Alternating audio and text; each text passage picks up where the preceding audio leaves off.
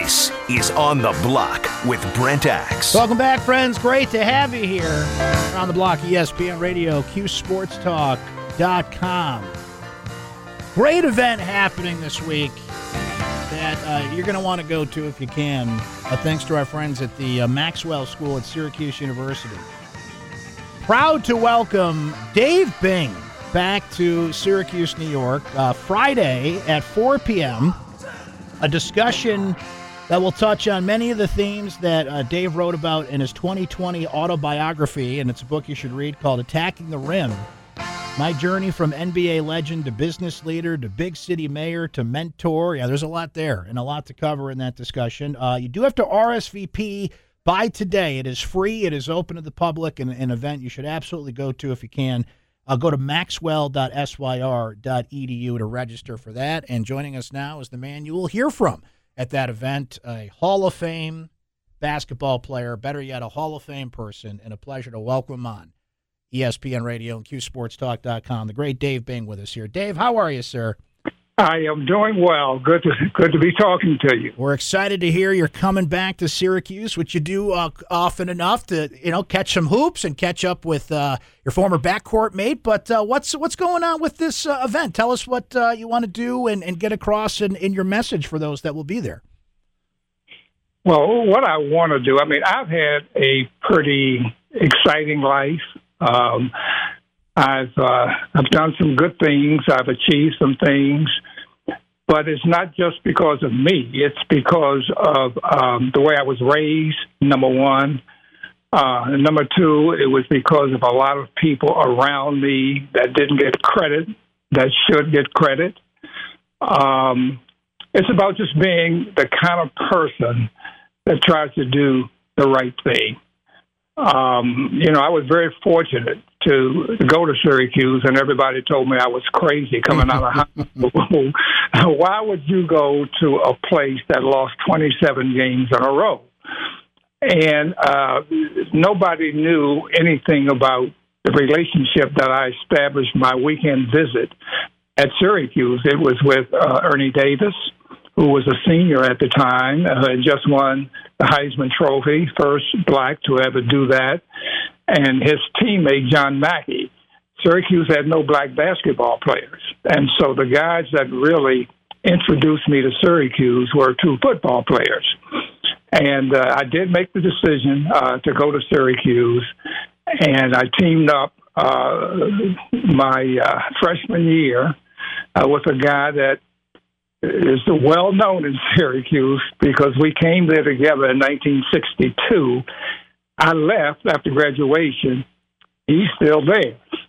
And we were roommates. We were teammates. We were roommates. We were friends. And I'm just pleased to come back and talk about some of the things and some of the people that I met at Syracuse that have an impact on my life. Dave, it's incredible to hear so much in there about the time you came to Syracuse and how groundbreaking it was. Losing 27 in a row, I can't imagine if that happened today. I think the city would burn down if something like that went down, right? But what were the other options? What were people telling you should have done instead of coming to Syracuse? Well, I had probably close to 100 scholarships coming out of high school as a high school All-American. And Syracuse was the last place I visited. You can only visit 5 schools. And the new coach coming in at Syracuse was a guy by the name of Fred Lewis. And he was a great recruiter. He knew basketball in and out. He's out of New York City. And he really impressed me in terms of the kind of style of play that he was going to introduce to the program.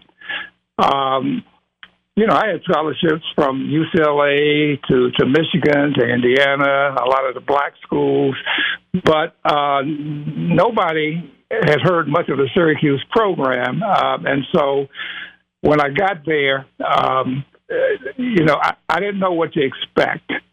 And Fred did an outstanding job in recruiting that freshman class. And the outstanding thing for me is not only were we pretty decent basketball players, we were good people. And most of us are still in contact with each other today. Dave Bang joining us here. Going to be back in Syracuse on Friday, having an amazing speech and Q&A session and a reception afterwards at the Maxwell School. Go to maxwell.syr.edu to learn more about this event and to register to go. Dave, I know you have been asked a lot of Jim Boeheim questions through the years. Here's what I have. Do you remember conversations about coaching? Did he always want to be a coach? Did you guys talk about that when you were roommates and friends and backcourt mates back in the day? Boeheim thought he was a coach then. Got the head start right off the bat. Oh, yes. He would, different plays that the coach had put in. Boeheim and I would sit up at night and we would talk about options off the basic play. And most of the options ended with me passing him the ball so he could get the shot.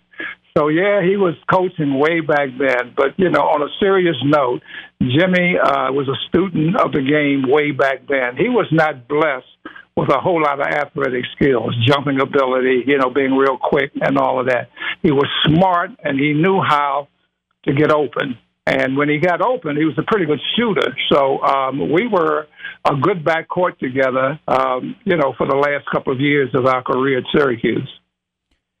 Dave, there's so many basketball stories. What are some you mentioned a little bit in the connections that you made, and it was the people that made the difference that brought you to Syracuse, New York. What are some of your favorite memories at Syracuse that have nothing to do with basketball, nothing to do with sports, just your time here in Syracuse, New York as a student?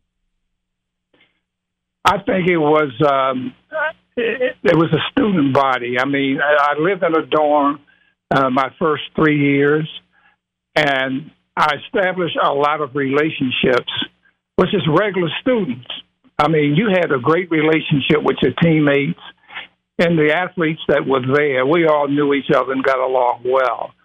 But the regular students who were sport fans, but at the same token, they were good people. And I learned a lot from them because we were all from different kind of backgrounds, different demographics. And I joined a fraternity because we didn't have enough black students at Syracuse to have a sorority or fraternity. And the only fraternity that I could join was a Jewish fraternity, SAMI, Sigma Alpha Mu. And I made a hell of a lot of good lifelong friends from the days that I spent with a lot of those guys. So hats off to them for being who they were way back then and who they are today. We're still friends. Now, let's fast forward to today, because I know this is a big part of your message, Dave, to connect to students, to youth, and to guide them through what is certainly a crazy world today. And I got to share this. I have the opportunity now I teach a small class at Syracuse. It's a 5-week course up at the Newhouse School, and I walk out of that room every time just invigorated. I can't sleep after that class because of how much these kids inspire me.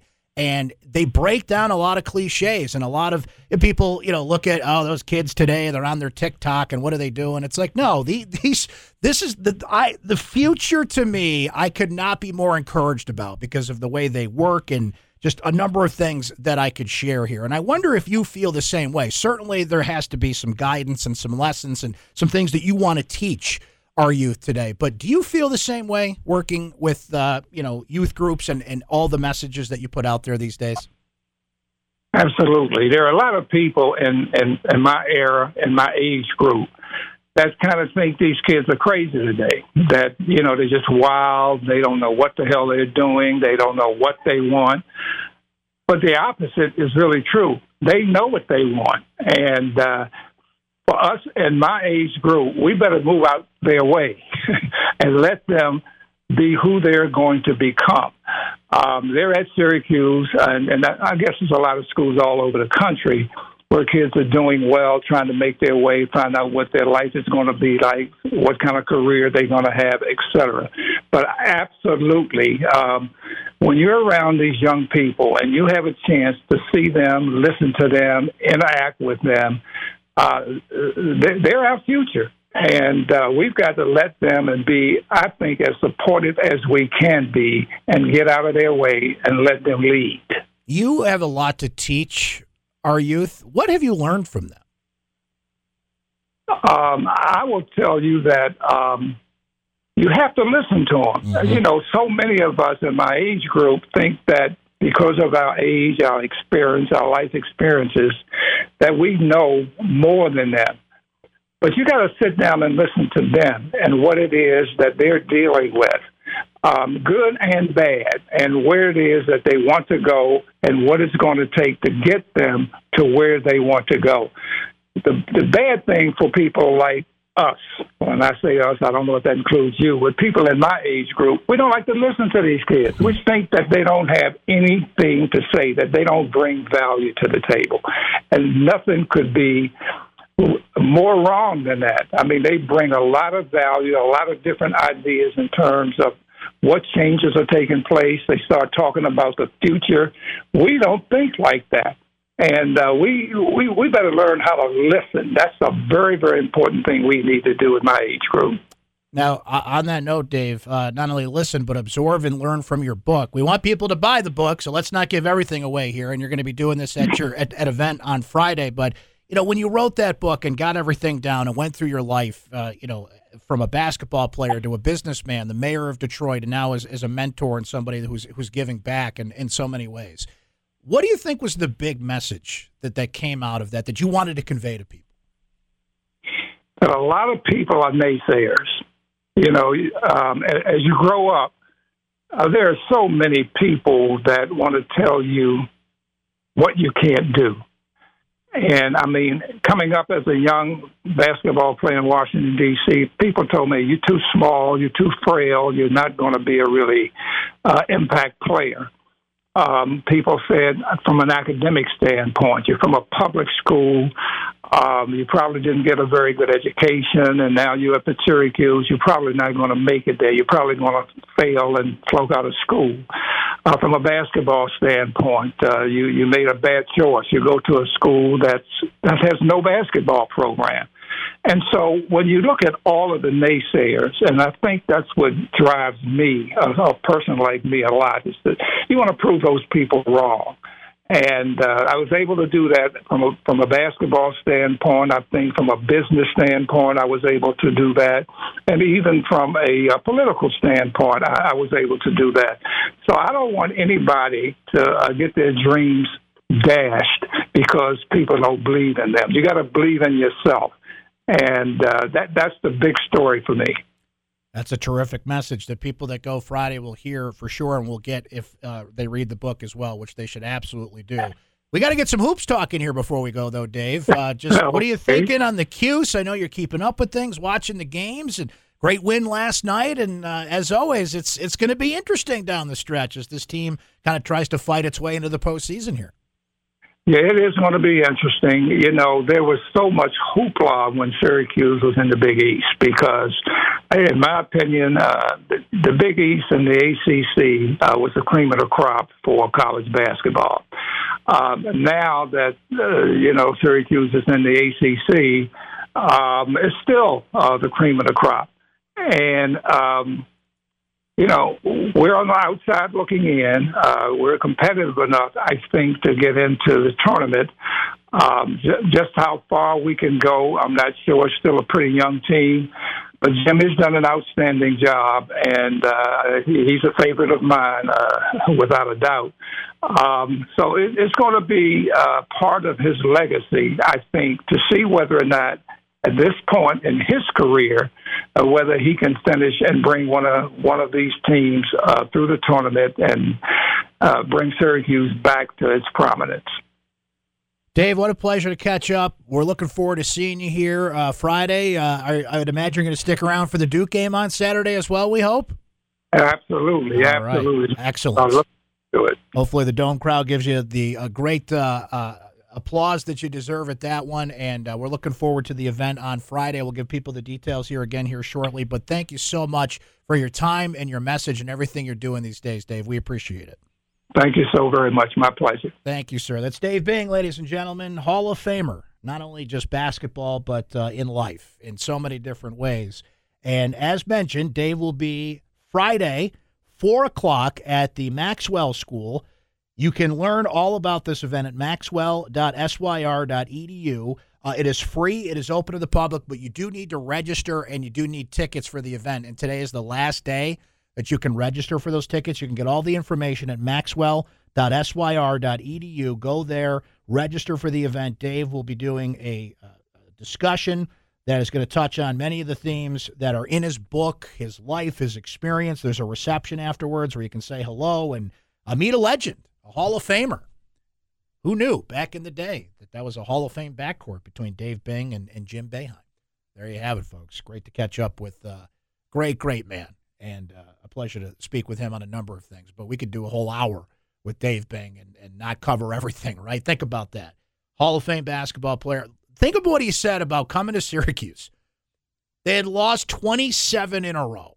Nowhere near the basketball powerhouse that it's known for now. Had all those other scholarships, could have gone anywhere he wanted. He came here because he met Ernie Davis. He met John Mackey. Obviously became lifelong friends with Jim Boeheim. And sometimes that's what matters more, relationships and opportunity and overcoming odds. And goes on to be a millionaire in the business world, sells his business to give back, to be the mayor of Detroit. We didn't even touch on that. We could have a whole discussion about doing that. And now just giving back as a mentor and somebody who has a lot to say about life. But I loved what he said about, you have to listen, right? It's a lesson that I teach my kids all the time about not just listening to literal questions and details, but just ironic to say on a radio show, I know this, but just shut up and listen sometimes and learn something, right? We don't say that. But I love that message. I love that, he even now is more curious to learn from our youth, to help guide them. If he can help that with the experience he's had in life, great. But you got to listen. You got to listen to them, and you got to challenge them a little bit and just take it in and give it back as best as you can. I mean, who knows that better than him? That's fantastic. So if you can go to that event, I would highly recommend it, folks. I mean, spend an hour or so with Dave Bing and hear his message on so many things would be an incredible opportunity. It's this Friday at the Maxwell School, maxwell.syr.edu for all the info. We will break. We will come back. You're on the block, ESPN Radio, QSportsTalk.com.